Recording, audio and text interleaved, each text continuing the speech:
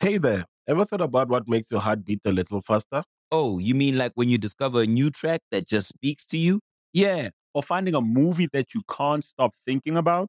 Well, get ready to feel that excitement all over again because Amazon Prime is here to take your entertainment and shopping experience to the next level. Absolutely. Prime isn't just about getting your packages quicker. It's about diving into a world of endless possibilities, from the latest releases to exclusive content you won't find anywhere else. And don't even get me started on the music. Prime offers concert specials that will transport you right to the front row. It's like being at the hottest gigs without leaving your living room. I use Prime to tap in with some of my favorite artists' live shows from any and every genre of music. Trust me, Prime is a game changer. It's like having a personalized superstore and entertainment hub right at your fingertips. So why wait? Head over to amazon.com/prime and start experiencing entertainment like never before. It's interesting, just like what our reaction is to things, right? Like my response, I talked about it. I made like several posts regarding the dropping of the video, right? And I'm like, damn, why am I anticipating this? It's something that it felt nasty, right? It felt nasty. And so and not to say you should feel that way about trying to use the content in some capacity, but it's just like, where are we as a society where we look at the murder of a black man on film and our response and how we can not be in the moment, right? And try to take that moment much further, which I guess it can be a noble thing, but also like I've seen people like podcast folk with like a countdown till they start their conversation on it, and it's like maybe I'm no different, right? Maybe I'm no different with having this moment right here, but it's more so something I felt compelled to do because I'm not going to be out there in the streets, not tonight. So it's just like, how can I hold space for people in an authentic way for everything that's just transpired within the last hour and the anticipatory grief of even the release of the video? Yeah, no, that makes sense. I feel like, me personally, there are multiple ways you can hold that space. Because like you got more than Instagram who listens to you and follows you. Phil, like you got people on Facebook, you got a whole radio things and stuff that you're doing. So I don't know. I feel like, and not even necessarily talking about the traumatic situation that people just experience, but more so like how we're processing it, validating feelings, and providing resources. Because that should be the goal, as opposed to, because the podcast community, and I'm a part of it, but it's going to be gossip related to it. It's going to be the clickbait stuff.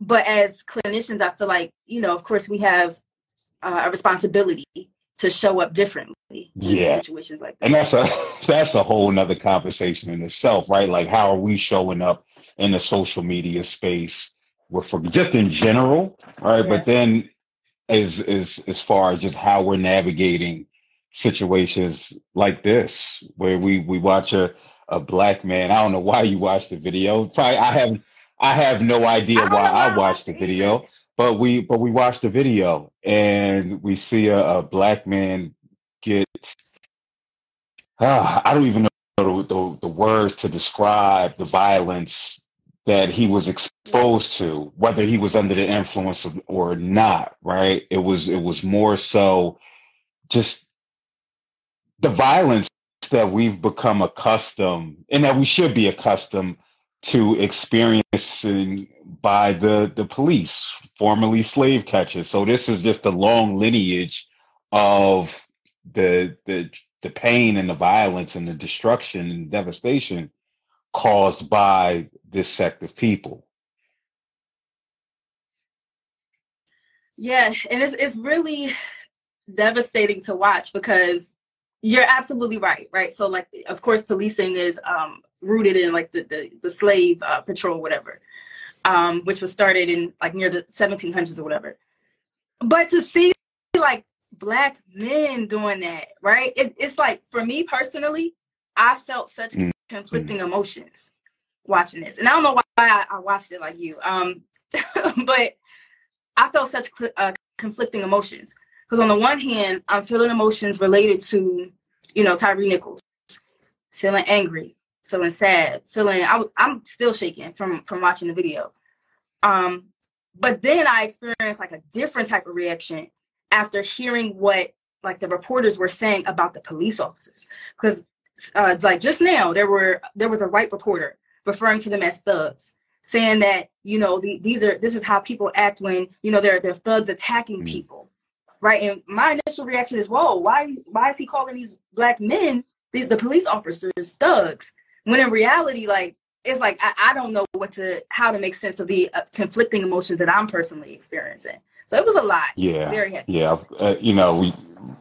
When you're saying they're referring to them as thugs, I put that something like that. It resonates to what I put on socials yesterday. I said the 5 Black cops from Memphis who allegedly killed Tyre Nichols about to get their Negro wake up call. They're going to see that they're not white, not a cop, and definitely not a white cop. And I wasn't surprised. Just the experience in Philly and just Philly police in general, whether Black or white or any other ethnicity / gender, the response is typically one with aggression, a lot of force, lack of attempts to de-escalate, and that's been my experience personally, as well as what I've seen. So for them to plaster the 5 Black guys, it was just like I just saw blue. I just saw blue. Because I think I don't think just like I don't believe any Black man, Black woman, Black non-binary person belongs in the white man's army, right? Like like the Black Panther said, they don't belong in the white man's police department, right? And there's a part of yourself that you have to ignore. You have to willfully ignore in order to participate in that job, right? There's no such thing as a good cop when we consider what we just saw. When we consider what we just saw, not even the 5 that were violent towards Tyre, but also the 7 or 8 that were standing around just watching as he fell on the ground repeatedly and then being sat up on the car. So, yeah, I'm going to abolish the police, abolish the judicial system, all of it. I don't know what the proper recourse is, right? But I do know that there needs to be some type of accountability for what we saw. For sure. And even going back to your point of like the officers who just stood by and watched, I know we often talk about like, the political side of things, like, well, in order to be, in this part of Congress or to be president or whatever, you have to be complacent with white supremacy in some ways. It's the same way with policing. And so I think we saw that manifested today, especially with the officers who just stood by and watched. Who actually were, facilitating the action, but also standing by and watching. Like, that's literally complacency. I don't know what other way to describe that. Yeah. It's Are you on your Wi-Fi? Yeah. Mine's cool. Yours all right? Mine is good. I got files. I got Yours files. You chopped So me. let me see. I had this issue. Is that better? Can you hear me? Okay, so it's cool. I can hear you. You blurry, but right. I can hear you. All right. No, I agree with the points that you made. I think we automatically assumed. I could speak for me personally. I automatically assumed that it was 5 white people, right? Three, at least 3 white people, 2 black people, 2 black persons. I was shocked, but again, and plus I watched First 48. I'm gonna be honest, right? I've watched First 48 multiple seasons, and you you get a chance to you get a glimpse into these police departments, right? But I get, once you know one police department, you know them all. But it was something especially egregious about Memphis, New Orleans, these hotbeds where Black folk are the primary residents, right? You know, we tend to see, and it might be speaking anecdotally, you tend to see like the over policing, right? Even even see that here in Philadelphia with the militarization of police. So you'll see a high concentration of police in one area. You'll see a cop car stationed on a specific block for 24 hours, 7 days a week. So again, it's like the surprise, but I wasn't surprised as far as like a visceral reaction from me. I wasn't, I thought I was going to be like bawling. My mother called me this morning, and my mother never calls me about things like this, right? And she says she heard the mother's voice and him crying out, "Mom," you know. Who needs an alarm in the morning when McDonald's has sausage, egg, and cheese McGriddles and a breakfast cutoff? Ba-da-ba-ba-ba. Like he did numerous times, and she said she just wanted to make sure that I was okay. And that was the first time, right, that she's done that with regards to police videos specifically that gets broadcasted. And for me, as it was getting closer, I had to call my daughter, like, listen, don't watch this, right? It might come up across your TikTok, it may come across your social media, your friends might send it in the group chat, but do not watch this. And this is one of the times I hope you trust me, you know, where I'm really leading you hopefully the right way by not exposing you to this type of trauma at such a young age, because it becomes continuous. It's why I'm numb in watching that video. It's hard. I hate to say, I was expecting a lot worse, which again is how we're conditioned. I heard as bad as Rodney King, and I remember seeing Rodney King, and I remember the verdict, seeing that in class. And I remember the OJ verdict, seeing that in class.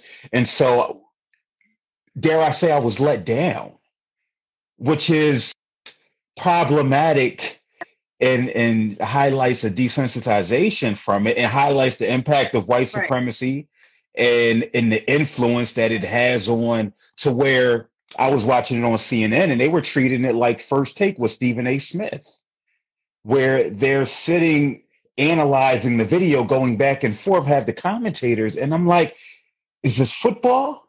Is this basketball? Or is this we're watching the act of murder of a Black man? I mean, go ahead. And I'm glad. Yeah, I was gonna say I'm glad you named it like that, desensitization, because when we're, of course, like our history is traumatic in this country, right? So not only just like based on what we personally experience, but what our ancestors experienced. Like people don't realize like that's embedded in us. Like that's passed down transgenerationally, like biologically, right? So when we watch some of these things, like, yeah, there's systematic desensitization is real. So I might not have that same reaction as someone else who might be shocked or surprised that they're watching it for the first time. Yeah. Because this ain't our first time experiencing this. This generation, this is what we've been especially through. that it's now on video and it gets circulated. I made a post today, and I'm gonna pull up whoever requested to go live. I don't have a problem with anybody coming on, expressing themselves. I posted about how, damn, what did I post about? I post so much stuff. I posted about how it is necessary that we share these videos.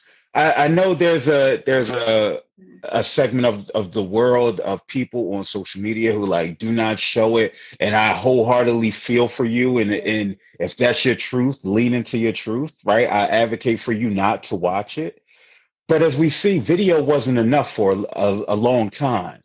Like we can date back to times where we've seen things on video, but because it didn't have the traction from the people, the groundswell, Right. that it went no further.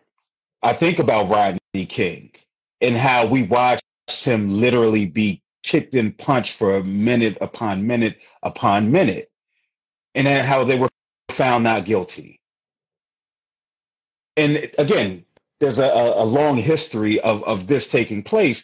So now we're in this social media era where we're sharing it. We're sharing it not only locally, nationally, but internationally as well. And we see the support that comes from this, where you have the president, you have the Senate, you have the police chief, you have all of these people doing preemptive strikes.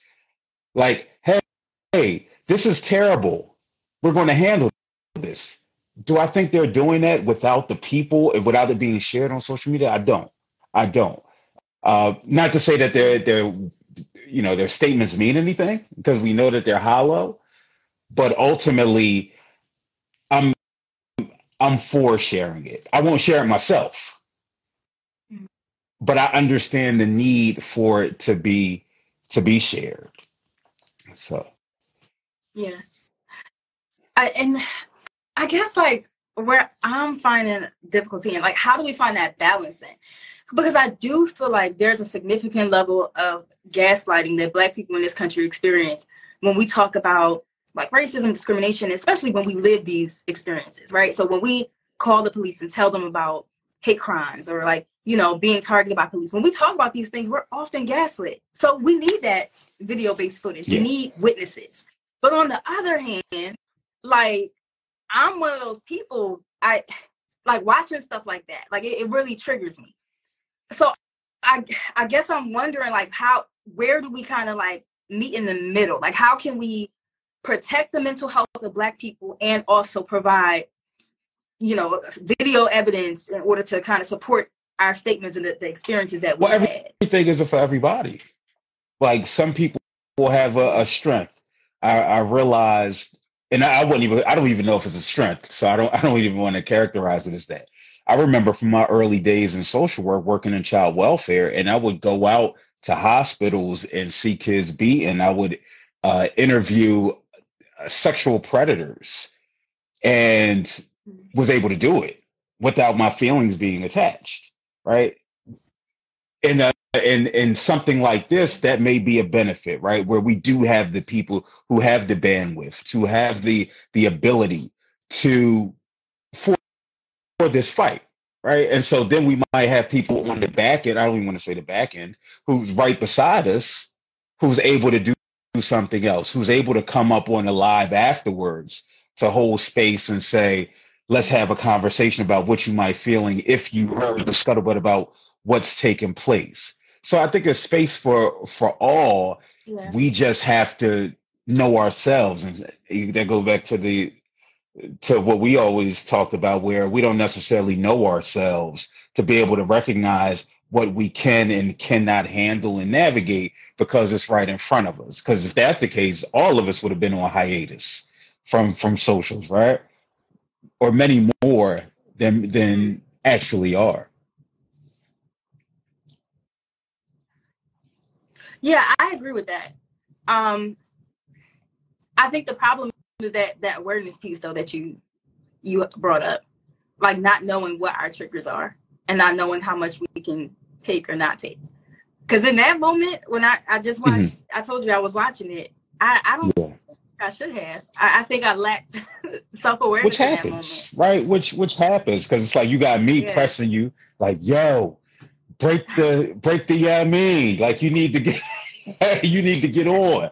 I should have been like, and again, that's something for me to be mindful of as a friend, right? Like, yo, I need you to get on, but don't watch it, right? Or wait till you get on and then tell you what I got you on about.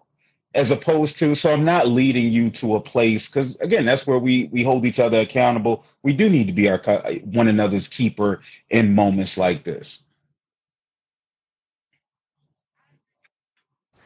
I agree. I want to hear their thoughts. What they thinking? Somebody was about to join. I don't know what happened to the sister. I watched Till the other day and just cried hard, simply for the fact his mom had the courage to show the world what happened to her son. Word. Have you? Now that's something I won't do. Interesting, right? I watched this video. on CNN, but I won't watch Till. I won't watch Emancipation. I won't watch those slave narrative films.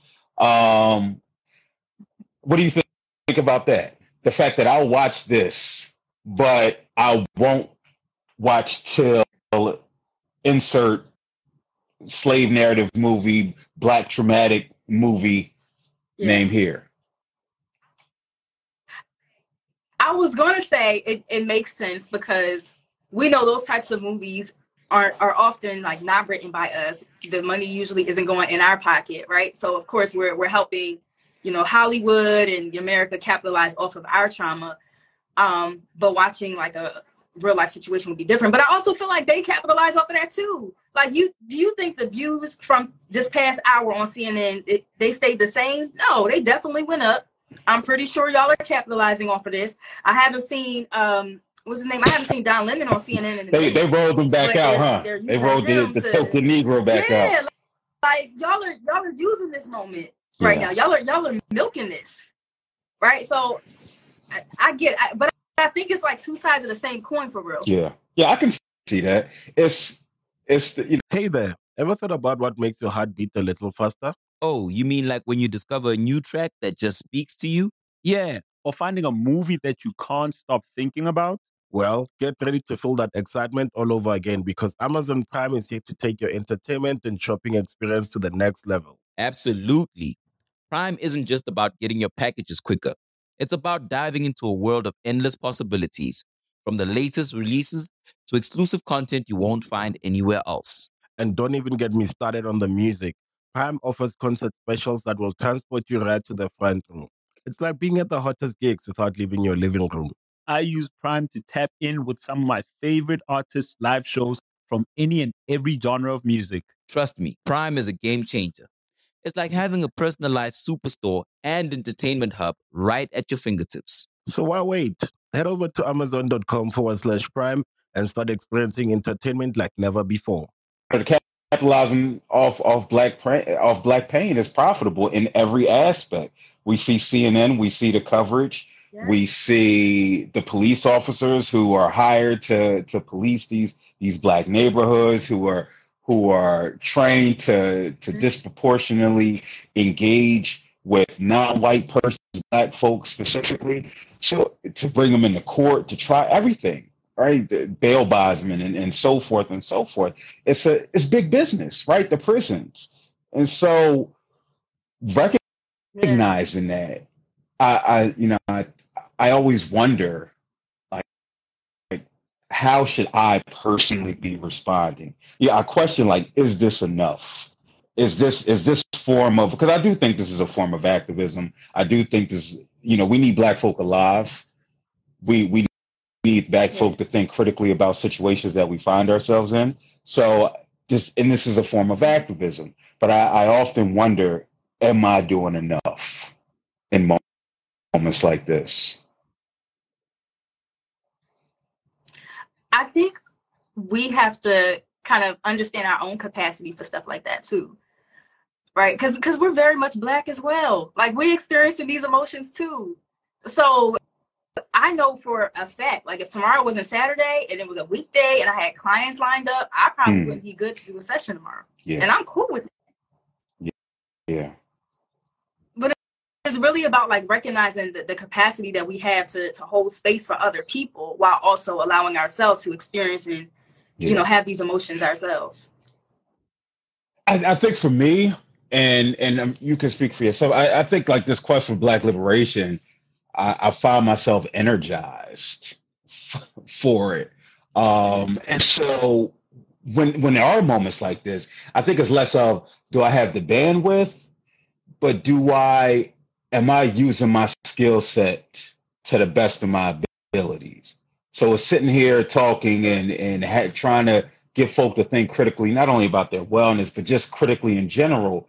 Is that enough? Or should I be out in the street? Should I be out leading the marches, and so again, this is something as I lean into my blackness, right? The questions I've really start to ask myself, and this goes into that whole, Black liberation psychology, how we're going from one end of the spectrum to the opposite, to the others, where we really we're hyper focused on Black folk. And I think that's the space where I'm in now, where I'm hyper focused on Black folk. And then it's just like, okay, now what can I do to fully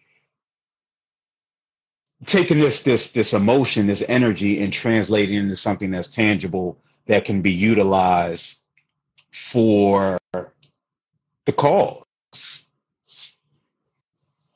Yeah. Darren said he wanted to join us live. Darren, come through. You only gotta be on for a couple minutes if you got somewhere to go.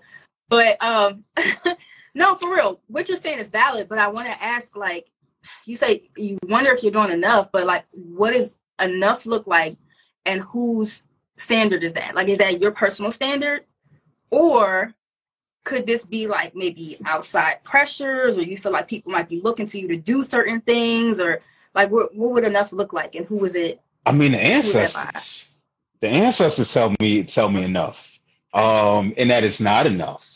And so when I go back and I read their stories, even contemporaries who are out literally doing the work, I often feel convicted about what it, and I know you like that word. I often feel convicted about what am I out here doing. And so again, there continues to be a shift. Yeah. And the more I show myself grace and recognize I can't be them, right? I can't emulate them in certain ways, but I can if I'm working to capacity, if I'm raising healthy children and doing what I need to do for the people in any capacity, that's a win. But for me, again, it's just something I continuously navigate. The more I spend time in this sphere, as opposed the other. My my dissertation chair said Biden just posted a statement, and of course, I'm not going to be at residency tomorrow. I got to be with the people tomorrow. So this is notification. I won't be in residency tomorrow, Steve. I'll email somebody. I don't care. When it comes to, again, just we see that especially I can't speak for Black women, and I'm gonna let you do that. But just those feelings when it comes to protection that Darren was talking about, and wanting to protect and feeling the need to protect. We know what we're going to see from. I already started seeing protesting in Memphis. I started seeing Black women, whether it's queer, whether it's trans, whether it's cis hetero Black women at the forefront of that. So can you speak to that, just as far as just this idea of protection and the toll it might take? So protection, that's interesting. Because I feel myself not only going into protective mode for Tyre, but I told you like earlier about that natural reaction I had when protecting the officers who were clearly wrong, but it was kind of like a situation where like, okay, I can talk about my family, but you can't, right? From their perspective. Like, I think hearing people who were non-Black label these officers, these individuals who did this heinous act as like these thugs or whatever, that bothered me too.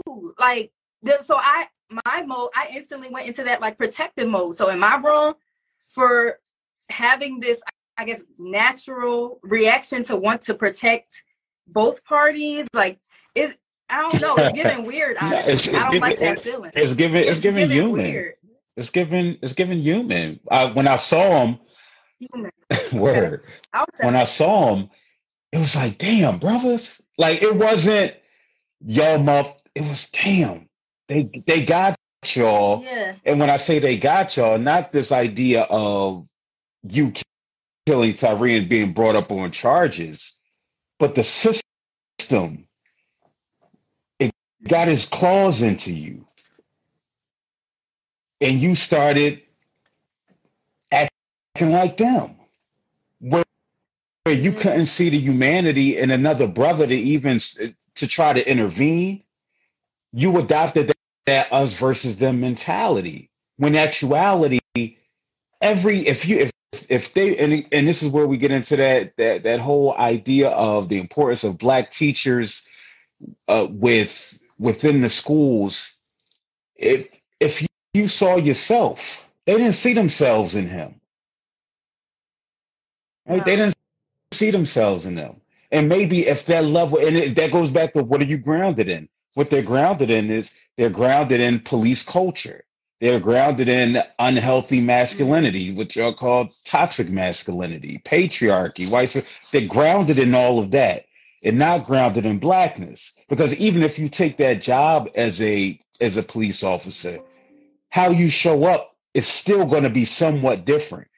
When I worked in child welfare as a police adjacent social worker, which was really the thing, I was still I was doing some harm reduction, right? I was still they might hit you with 10 arrows, but I'm getting hit with like 4 of them just to protect you a little bit. And they can't even say that because, again, what are they grounded in? Absolutely nothing. Self, paycheck, right? Because they probably get a healthy paycheck from all of this. The autonomy. I believe I read that they were part of the Scorpion unit. So they can run roughshod around the hood. And they just ran into somebody who, I don't know, who pushed back. Somebody who pushed back. The crazy thing is, like, going back to what you were saying about being immersed in their culture, right? So, like, immersed in police culture, which is essentially, rooted in white supremacy, of course. We talked about that earlier. Being immersed in that culture to the point where they almost like a delusion, like to the point where they actually believe they're accepted in that culture. Like, y'all actually think that they got y'all back. But even hearing about, the way they were talked about, right? So like Everybody loves McDonald's fries. So yes, you accused your mom of stealing some of your fries on the way home.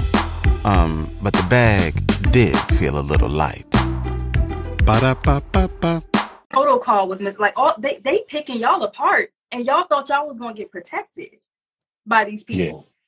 Yeah. And I think that as a people, there really has to come to a place to where we learn to socialize, like the racial socialization piece, which is very important, especially in childhood. We learn to immerse ourselves in our own culture in order to learn, what it means to be Black, what it means to see your brother, see your sister, and experience that racial empathy, right? To see myself in you, as opposed to, seeing this person through the lens of white supremacy.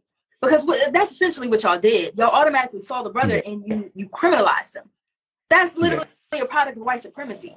You saw him and you saw an unhinged Black man. That's a product of white supremacy, because he didn't even do anything. Even if he did do something, it wasn't means to respond in the heinous way that y'all did. So we really got to dismantle, a lot of these things that are reinforcing these reactions that these people are portraying. Yeah, I mean, they all looked, and feel free if you want to hit the go live button. I got like 15% battery left, so I'm here for a little bit of time. Feel free to hit the go live button. Why wouldn't you charge your phone? You knew that you wanted to go live. It happens. I got a charger here. It's just a little. It's slow charges. That's all. It's slow charges. But it makes you think. Like if they read George Jackson, if they read Mumia Abu-Jamal, if they read Asada, if they read these critical works at 13, 14, prior to getting into law enforcement, again, would that have changed anything? Like that's what I've been sitting and wondering a lot as we look here in Philadelphia with, even though I think how they portray gun violence makes it worse than it is. When we talk about per capita people, what have you, I often wonder if in these schools with these Black and brown boys, if they were grounded in their history, not just the history of Dr. King, the people will roll out next month, but really immersed in it, where that became the focal point. What would that look like? What would that look like? And again, it's not again, I don't know who's responsible. It's definitely our responsibility as a community to educate our children, but it is. Yeah. Oh man, it's just, I want to curse. I do, because it's so frustrating, because the information is there, the knowledge is there, the people who have the desire to spread this information, to hopefully, because this is going to happen again. These next five officers are right now in like fifth grade, right? Right now they're in pre-K. That's going to portray these animalistic behaviors towards Black folk. And so if they're not, go ahead. It's so crazy. No, go ahead. No, you I'm sorry, I didn't mean to cut. I was gonna say, like, it's crazy, because even thinking about, like, us kind of trying to figure out, like, okay, whose responsibility is it? Should it be more immersed in, like, the family, or is it like the schools or whatever? And it's crazy, because this whole thing is systemic. So, like, even let's say the fifth graders right now, they grow up to be police officers or whatever. The way these kids in today's society, I was recently talking about this on the podcast, these kids in society or in these school systems are criminalized, right? So, like, when I was contracted with the DC public schools, you got metal detectors, this is what they're, and think about psychologically what that does to a Black and brown kid. You're thinking, like, okay, I'm a criminal, like, I'm treated like a criminal, even when pursuing education. Like, it's so embedded and deeply rooted in our culture. So when we think about ourselves as being criminalized and criminals, of course you're going to look at your brother, your sister, and see them as criminals too. Like, this whole thing is literally systemic, and that's why I feel like a lot of these systems we do have to abolish it.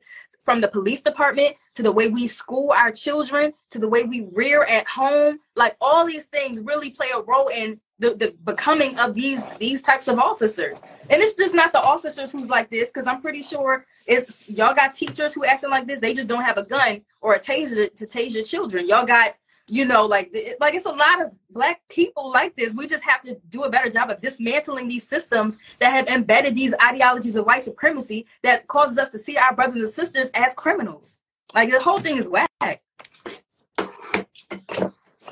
Listen, I was not going to step on that. I was just going to let that cook, because you was rolling. This might be a first. I haven't seen you like this, or maybe it's been a while. For real? I feel like I get like this on the podcast, not on live. I'm usually a lot more buttoned up on Instagram. Yeah, and so what happens is interesting, and I promise you it relates. So I went on Twitter, because I was hawking, like, the release of the video like it was an album, waiting for the store to open up, or waiting for some sneakers to drop at 10 o'clock on the sneakers. Exactly. I was sitting there waiting. And what I saw earlier was, I saw Emmanuel Acho, who I critique often. He does the uncomfortable conversations with the Black man, and Van Lathan, who formerly of TMZ and whatever other stuff he does. And make a long story less long, Emmanuel Acho was talking about the reason why he does it is because as a Nigerian man, he doesn't have the generational trauma that Black Americans have in that regard, talking about chattel slavery. In reality, we know he's wrong. He's nonsense. And Van let him know about that. But one key point that he said was, he was like, it's this idea of, like, you're the good, he called them, you're the emotional butler for white people. And it's like this type of othering. And this is what we see with these five brothers. I'm still gonna call them brothers, because they still here. Because ultimately, if and when they get to see the light of day again, we're going to be the ones that have to embrace them when it's all said and done with. Because the police department that they're affiliated with, they're no longer there. And so they're going to have to come home to black folk. And I think that's something that's often missed in this situation. The same black folk that you perpetuated harm on for X amount of years during your time as an officer. But again, it's this idea of othering. I'm not them Negroes. I'm above them. That's why I can sit and talk about what went down. I can sit and talk about hit them in the same spot again with the baton. Yeah. But we also, and what was it, her in the initial video, they had the white officer. He talked about, I hope they stomp him. I hope they stomp him. The white after he ran away. And so what this means is this isn't the first time that this has happened. Because a lot of times what happened is either the body camera's off, which at times it was fickling on and off, or they're doing it to the person who doesn't have the ability to go and file a police report. Why? Because they sell drugs. They in the game. So they can't snitch. So they just got to take the beating. And then just chalk it up as a loss.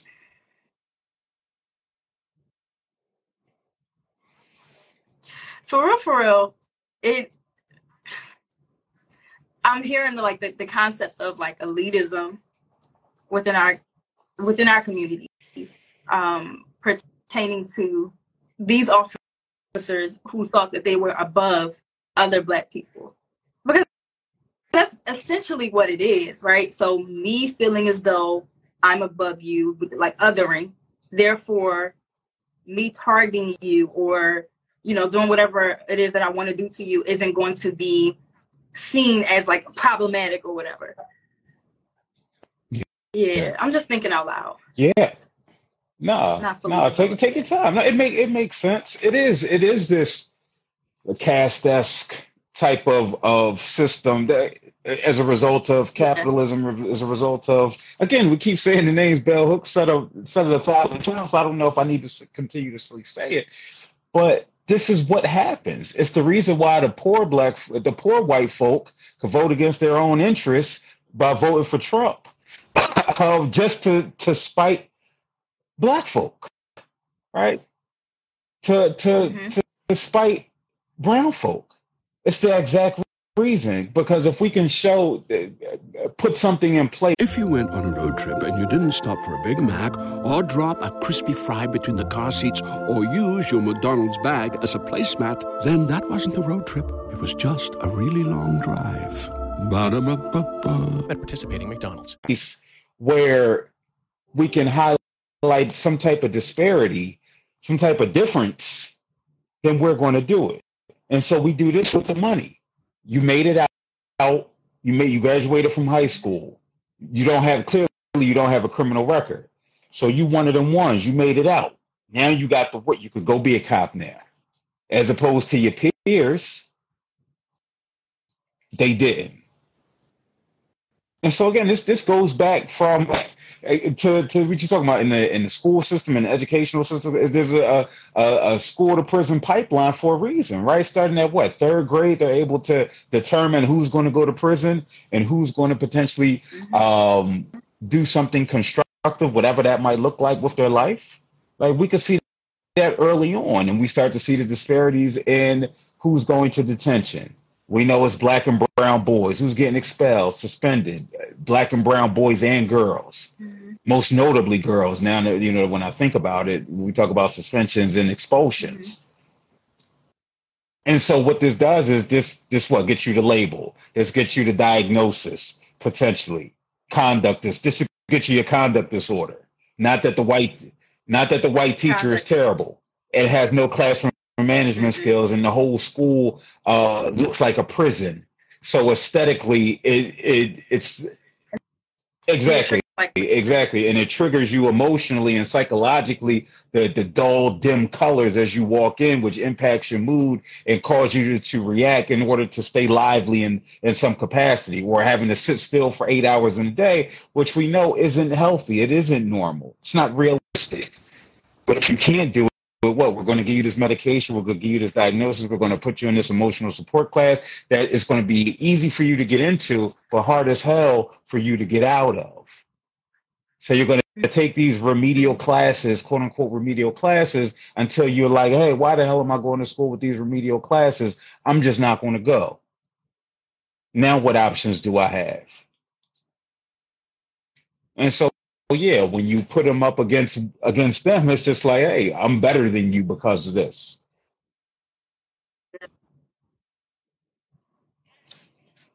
And it makes you even wonder, because, like I said, the police officers ain't the only ones who like think like this. Like it's just more I guess like at the forefront, because like they have guns and tasers and a bunch of other things that harm people. But like I'm even thinking about like doctors, like Black doctors, like people in healthcare, like, you know, people who work with other Black people who could actually be inflicting harm due to their own lack of progressing through like their racial identity. I mean, we ain't gotta go no further. We ain't gotta say like this. I promise you. We ain't gotta say others. We could say you. We could say me. Like if we're honest, how many times have I walked past, and I don't do it any longer. I've walked past a Black homeless person and kept walking just because I didn't want them to ask me or not make eye contact with them, like they're less than human. Right? How often do we do that? Somebody's standing there and they might have a cup at the light and they're like, you got some change, and we might automatically assume they're going to use it for no good, or we ignore them. We go into our phone instead of acknowledging their humanity and say, nah, I don't have it.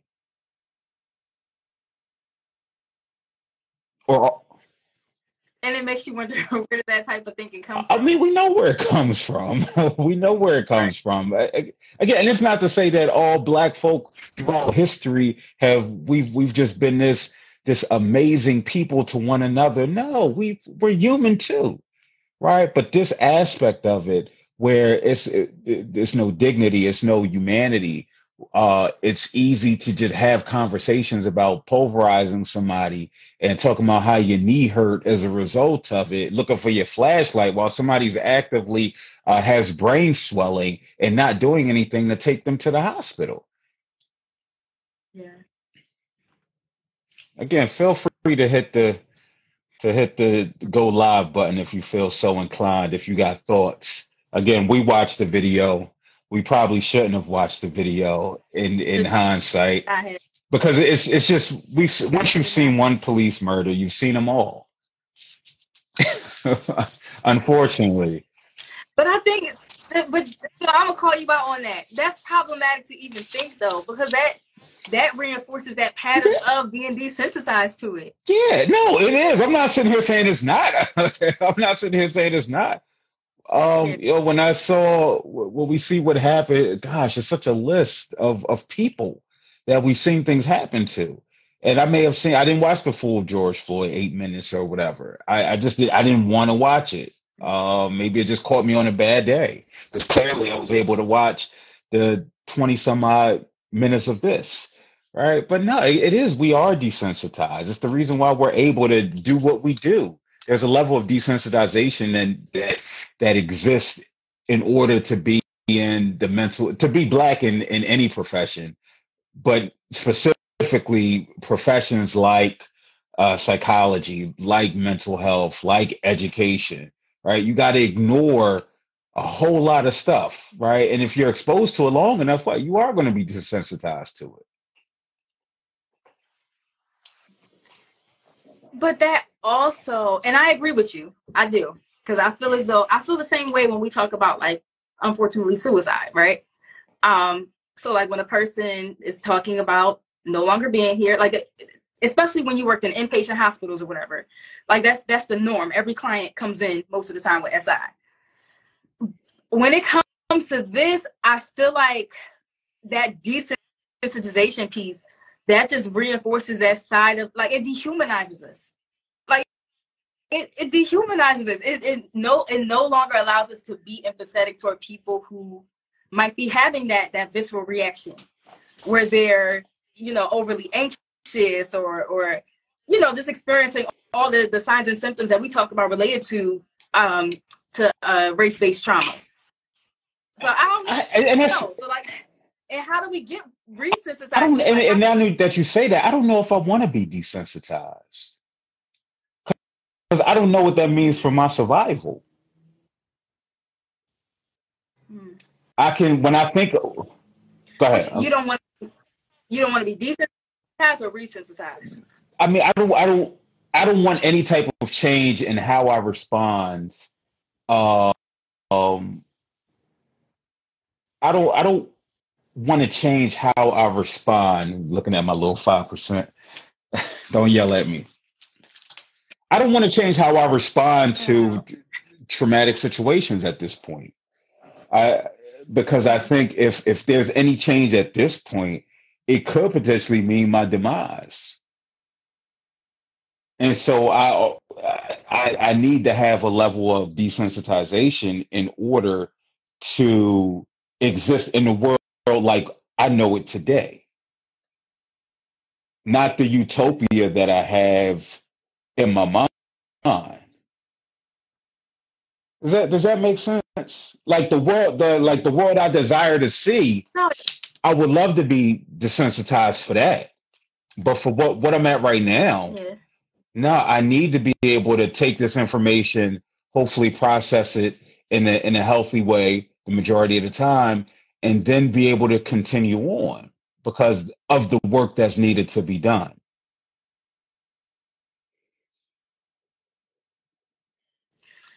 Yeah, and Pastor Carl, feel free to join the conversation. To be desensitized to it, that's a result of trauma. Yeah, right. We know that, and trauma survivors have that response, like becoming desensitized to things that remind them of the traumatic experience. Because it's a form of like protecting yourself, right? It's your brain, your body's way of protecting itself.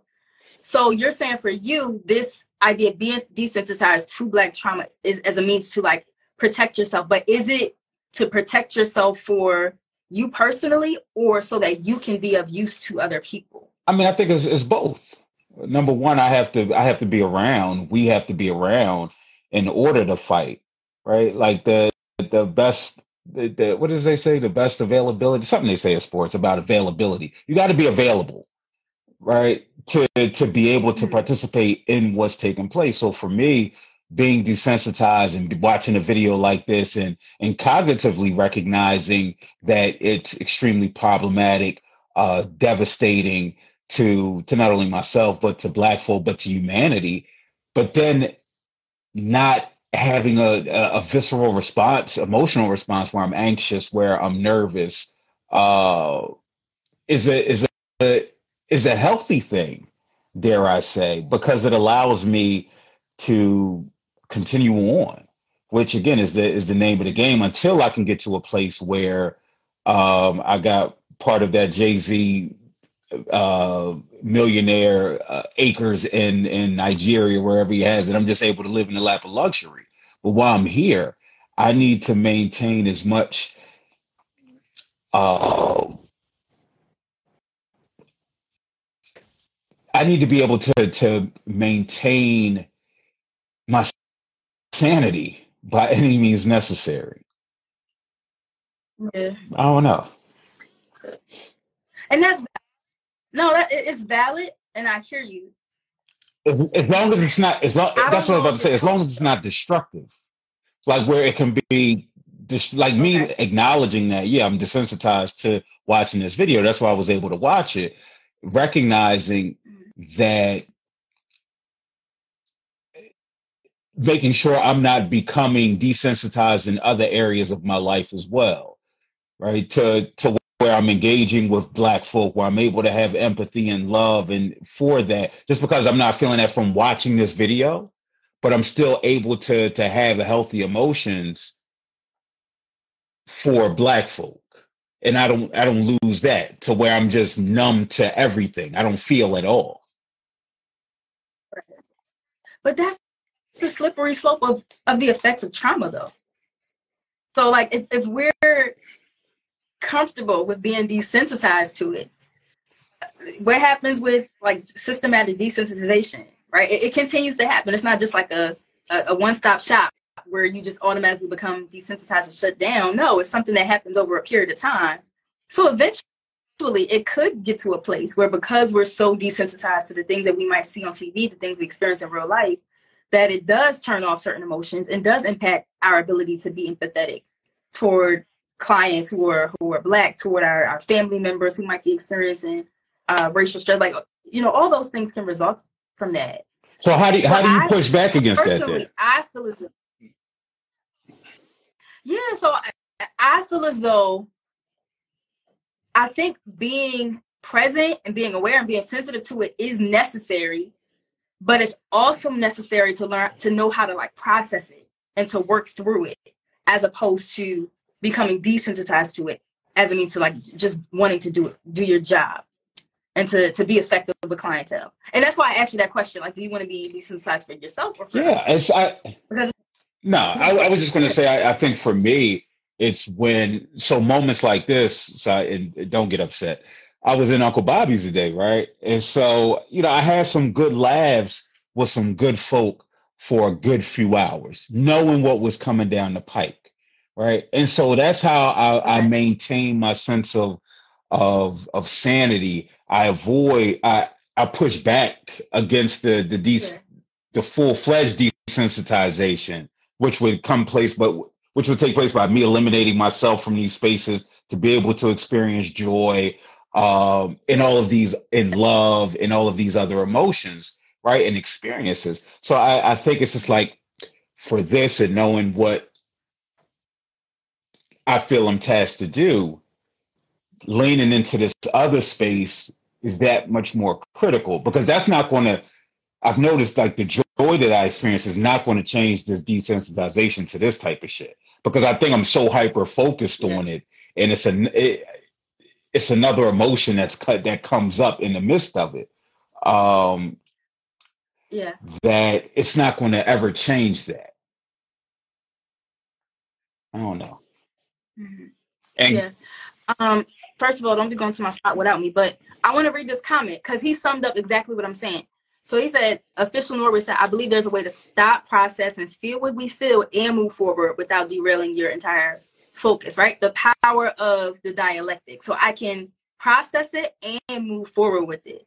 And I think what you're describing, the fact that you were intentional about kind of like processing, you knew that this was going to be a hard day. I think that, that proves it. This is something that. Oh, no, it's not to say that it doesn't bother me, but I do know, I think what I'm speaking about is, I do think that there's for those who are in this work, this Black liberation work from the ancestors up until present day, there is a numbness that you have to have. It's not for everybody. It's not for everybody to be on the front lines and challenging systems due to the effects of what can take place, right? Not to say they don't feel the effects of it, but you have to have a certain, it's like woeful ignorance to emotions in order to work towards the goal at hand. So, but with this, I'm just talking about, again, like visceral responses, like putting it on. I was expecting something to feel something different, and I didn't feel it, as opposed to. But I think feel it. What I'm saying is, I think you didn't feel it as intensely as you expected because you had prepared for it. No, I don't think I could have. I don't think you could prepare for something like this, right? I felt this same way. Well, it's funny. I'm sorry. I felt this same way a few weeks ago. Like, it's a photo of me potentially floating out there with a picture with a black woman cop, right? And so she came into Uncle Bobby's. Yeah, I know, word. I was like, yo, this can't get out.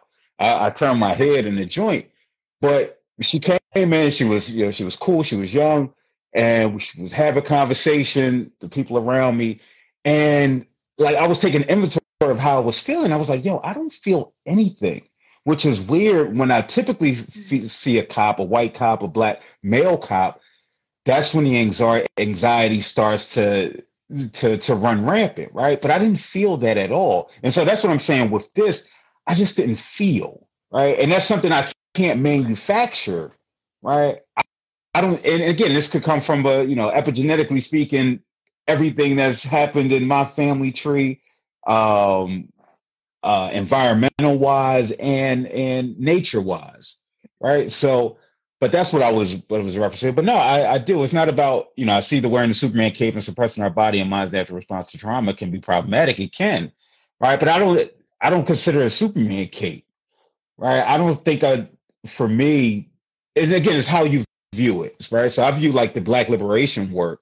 I don't view that as I view that as responsibility, right? And I don't view that as the same burden that I might view something else. I don't view it as a burden at all. Um, so for me, I know what I need to do in order to help the people, and that may mean, uh, for lack of a better word, suppressing at times for the greater good of community. It does. But that's not It's the not though, Superman because cape. it's not Superman. It's actually community. It's community cake. It's no different than what I feel for whatever I would need to do for my children, right? I don't view that as Superman, right? I view that as Mhm. my duty, right? I view the work that I do as long as it's not taking a substantial toll on me to where I can't recover. So you've learned to pretty much compartmentalize the emotions, like how you feel in these certain situations, so that it doesn't impact But don't you what you got have to do. to? Like Aren't you doing that right the now? You don't feel like you are? no, I can't. I don't know. I don't believe in like suppressing it. Like, or if I do, I want somebody to call me out on it so I can stop that. But I feel as though So maybe that's the language, maybe the problematic, language, maybe I'm not right? doing I think a that better job of articulating it. So I guess in order to given the feelings that you felt, right? And I know this is cathartic, us having this conversation about it, that's helped you process. But I think also there was a part of you that after watching it, where it was just like, man, now I have to get on here, right? For the greater good of community to be able to hopefully hold space for anybody that wanted to come on and have conversation about it. So it's not ignoring, but it's I saying, yeah. because I'm sure you may have felt like a not good enough potentially to not even come on. Yeah, I mean, yeah, I had emotions. Definitely. I told you like my hands were And feel shaking. free Like I had to feel free to all the hit the reactions. join live, good brother Gabe. I would love to hear your thoughts on just everything that's taking place. We've gone all around the world having this conversation. Sorry to cut you off, Shay. Uh, Having this Now you good. conversation about the aftermath of Tyre Nichols and just how we're all navigating it. You being somebody who's active. We were just having a conversation about this idea of compartmentalize, and I was saying like part of me I can't desensitize myself from, I don't want an aspect of me to be desensitized because I need to show up. I still need to show up in the way that I need to show up for the greater good of community. So, and so we were just having this conversation, really trying to flesh out what we're what we're doing. No, I completely agree. Somebody on the front line of activist work should have the space and freedom to cry, express as many times necessary to rebound and keep running. No, I completely agree with that. But also there's moments where you might want to cry, but you can't, right? Why Because, can't you though? That's the because point that I'm driving. But look, I that's the point where I'm driving. Because you brought up the point. You said you were feeling some type of way. You probably didn't feel like coming on. All of that is true, but I believe in the power of dialectics. I believe that two things can be true at the same time. I can be feeling emotion. I can be feeling angry. I can be feeling sad about the situation and also still show up for my community. I don't think that we have to choose to do one or but in the this other. moment you I can't think that, cry. I mean, you can cry in this moment, right? No. You can cry. No. In why this not? moment, in this space, if you wanted to cry, you could, right? But there are certain moments where we do have to take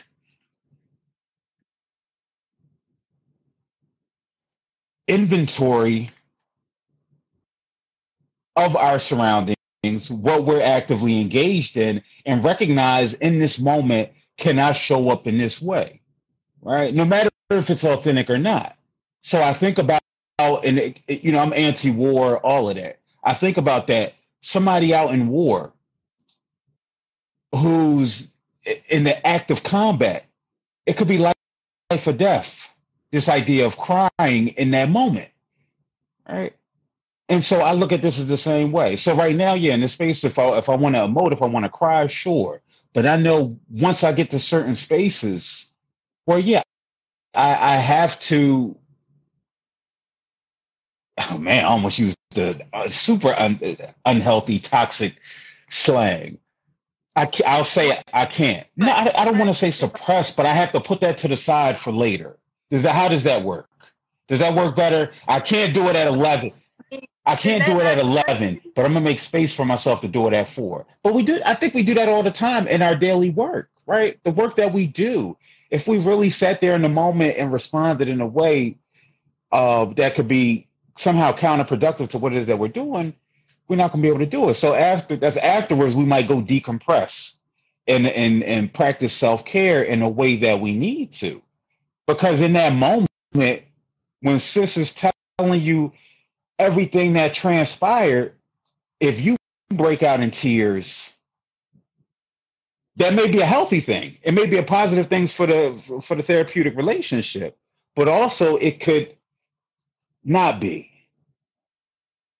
And so you might have to save that for a bit later when you're talking to your therapist about this is what happened and processing it and letting out those tears that you couldn't earlier. Does that make sense? I'm trying to find my way. Word. Word. Again, y'all can feel free as what time is it? It's getting late. It's 9:00. Oh, it's 9:00. If y'all got thoughts, because clearly I can talk. So, but yeah, I don't know where do we go? Say it again. It's a great point. I said no. These are great points. Yeah, it's just. But these are all of the things that I talk about. So tomorrow, you heard me say, you tell my dissertation chair I'm not coming to residency. And what's interesting, being in academia, you've been in academia, right? I started this program right after the summer of George Floyd. Then Jacob Blake was shot and paralyzed like the first week of classes. We got Ahmaud Arbery. We got Breonna Taylor. We got all of these things that have taken place throughout the midst of my doctoral pursuit. And it's still that recognition, like tomorrow, like I got to show up because I'm one of 2 Negroes maybe out of 3 cohorts. And nobody really knows what we got to navigate to show up the way that we got to show up. All right. So I'm supposed to process this and take this and then go sit around white folk, well-meaning white folk, right? Some of them who I like very much. And they'll probably check in on you. But it's like you alluded to, like the plight of being Black. Hey, Tim. The plight of being Black in America, right? So, like, we're expected to show up in different spaces, to remain professional, whatever that means, and to kind of just, like, keep life going in the midst of Black trauma. Yeah. And I think that's where, it's just like, where do we go from here? I think about that. Like, for me, I'm not going up tomorrow. I'm not going up. I'm not sitting around and having this conversation. Why? Because this secondary trauma is impacting me in some way that it might not be felt. So even though I say I'm desensitized, that doesn't mean that the intake of what transpired isn't manifesting and building up and won't come out at some point, right? And so then it's recognizing, and offering grace and allowing myself space to allow it to come out, hopefully in a healthy, adaptive way. Or it might be Issa Rae tear the crib up type of moment, which is also okay. All right, but I think what's next in these spaces as we try to we talk about abolishing these different types of systems is really shifting how we showing up in these systems in the aftermath. I think that's one of the things that we really need is to have conversation on. What are your thoughts? Which includes abolishing like the mental health system, which needs a lot of reconstruction. I think so. So what we're seeing here, and we alluded to this earlier, like what we're seeing here is definitely products of white supremacy, but even like the aftermath and the how we're expected to move on and how we're expected to even like suppress and continue on our day by day, like that's also a product of white supremacy, right? Like enslaved Africans were not allowed to express emotion. They weren't allowed to feel. They weren't allowed to process. You know, they had to continue on with like their day's work. And I think that's something that as Black people, like that's something that was passed down generationally. Yeah. So in terms of the No. yeah, I'm just taking it in. Yeah, it's just like, what are we doing with these businesses that where we realize aren't they did their summer of George Floyd money donations and putting racism on the back of helmets. You might have got a Christmas bonus because you're a Negro, and we went through all the right. we got discounts. You might have had your white friends like cash app a Black person today. We did all of that, right? But now it's just like, how are we going to show up in these spaces? Are we showing up in a way where we can offer our skill, whatever it is, our skill, but not our entire selves? Like really focusing on that as we move forward, knowing that we're going to be we got to show up to spaces like work, right? I don't know. Yeah. I think it's something we're still trying to navigate and figure out. It's hard out here, though. Yeah, I mean, because and I think this is where the hyper focus on one. It's the entirety of it all. That's that does us so much damage, right? And it's just what are we grounded in? What are we going to become rooted in? So where we're not centering them, because even like this type of situation, it centers them, right? It centers their brutality as an institution, as a people.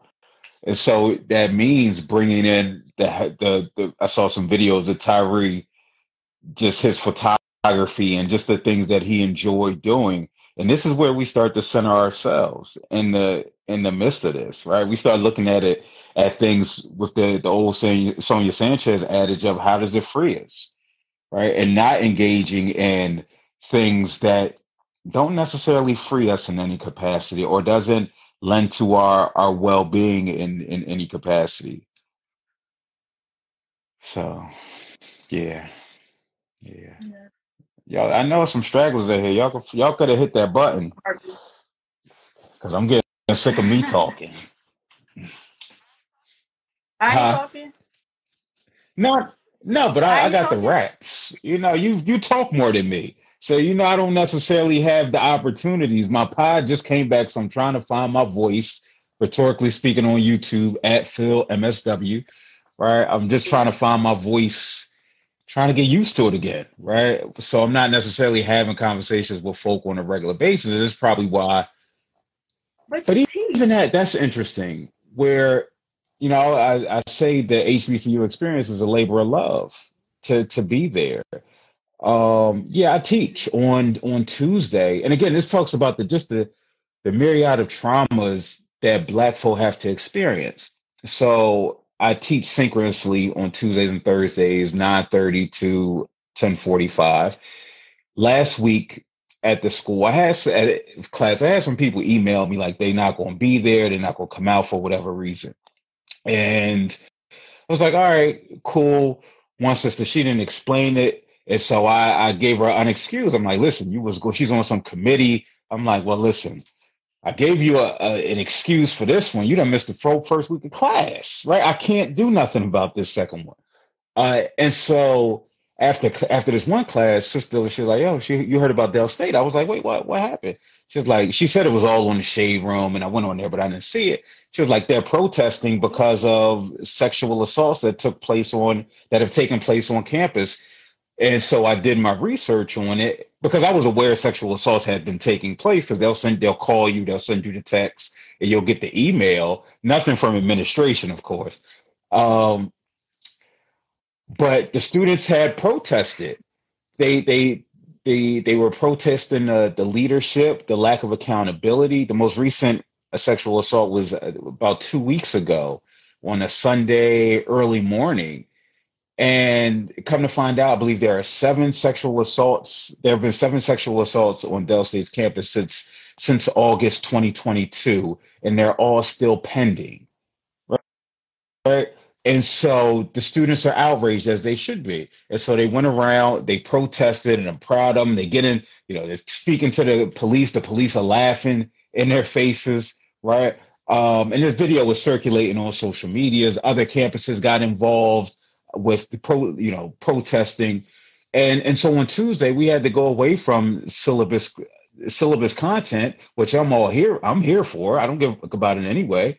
To have a conversation about the sexual assaults that's taking place on campus, to protest. I didn't receive anything from people within the department discussing the protest, right? And I'm in the social work department, but this goes to show you how HBCUs are white-facing institutions, right? They might be black in name and black in personnel, but they have white aspirations, much like these 5 white officers who clearly they had this desire to ignore self again, but they have no knowledge of self. And so we sat and had those conversations. And I'm in a room. I'm first to put you. The social work profession is primarily women, right? It's dominated by white women, but a lot of black women. And so in my class, we have 13 out of 15 students are black women.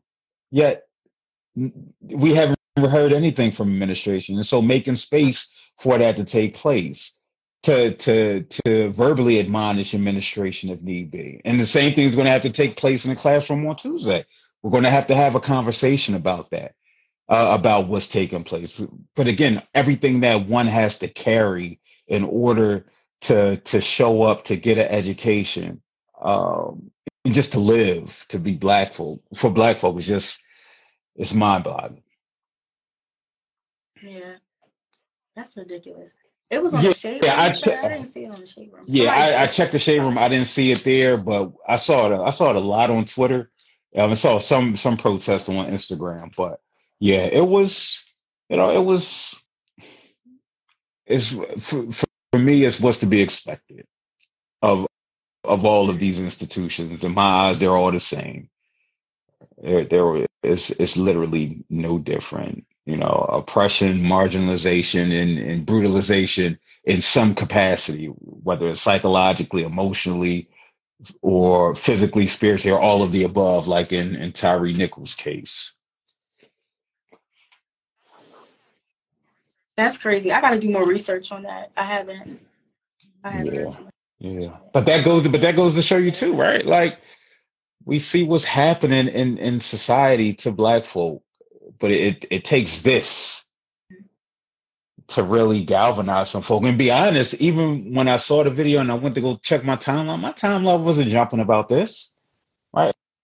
It wasn't, and that's why the beauty of, I don't want to say the beauty and timing of the George Floyd death was the fact that we were in the midst of a pandemic. Yeah. Because other than that could have something else. It could have been an entirely different turnout with that same footage, with that same turnout. So, yeah, man. Listen, we got a lot of work to do. Yeah. Wait, I thought I saw something. I don't want to leave. I think a lot of the path forward looks like tight-knit supportive communities that educate, provide resources, and help move to positions of power. It's not a new thought, but the execution is scattered, fragmented. Yeah, yeah, like none of this is new, right? I think that's the most interesting part. Go when you go watch. I'm trying to think. What documentary did I watch? This was some years ago. There was a 5, 6 part OJ documentary on ESPN. It was done really well, and they went to the Watts riots. They went to so many different um, points, tipping points in the Black community when it came like just to police, and this continues. Right, like this continues. This is nothing new. The strategies that we've discussed are nothing new. And that's why I sit and think about the more knowledge of self that I have, the more grounded I become. It's like, okay, now what more can I do? Right? What more can I do? I got the foundation now. Now I can start adding a little bit more to my plate. But I think, and this goes back to, and I know I'm we're wrapping sleepy up too. because I'm getting tired, but that goes back to that goes back to your point of like, okay, what more should I be doing? More should I be doing more? And I think we gotta show ourselves like grace when it comes to stuff like that, because I think you're doing a lot, right? So like you're getting a whole doctorate degree. That in itself is a tool for liberation for our people, right? That is activism, pursuing education. How is education? I mean, I don't think it had to be a doctorate though. Education is a form of activism for sure, but this is right. That's an interesting question. I'll let you close out by responding to that question from Penny English 317. I think just the idea of education is activism, right? Not necessarily this mechanism of academia, this format. I don't think so, because I probably learned more. Like this is my 4th degree. I've probably learned more in the last 2 years from non-academic outlets than from academia. You know what I'm saying? You know what I'm saying? So it's, for me, I just look at it as it's like I'm still Phil. And so that's how my students address me at the end of emails. I put Phil, right? Because that's just being true to who I am and just being authentic to myself. Now, white folk, I don't know, it might be something different. You know what I mean? Like you gonna call me doctor, but no, it's definitely a tool of activism. Just like being a therapist, speaking truth to power, no matter whatever space you might inhabit, right? This is a form. It's new age, right? It's new. I think we're still trying to understand it and figure it out, how we can leverage it more towards community and actual liberation of people, as opposed to how so many of us, including myself at times, have leveraged it. But again, that comes with time, that comes with wisdom, that comes with maturity. So I stopped scrolling in January, along with what else I was doing. But in order to like regain that focus and to reevaluate the purpose of social media. So as we wrap up, the question was, how do you process rage? And I'll let you in with that, because that's heavy. No, that's real heavy. I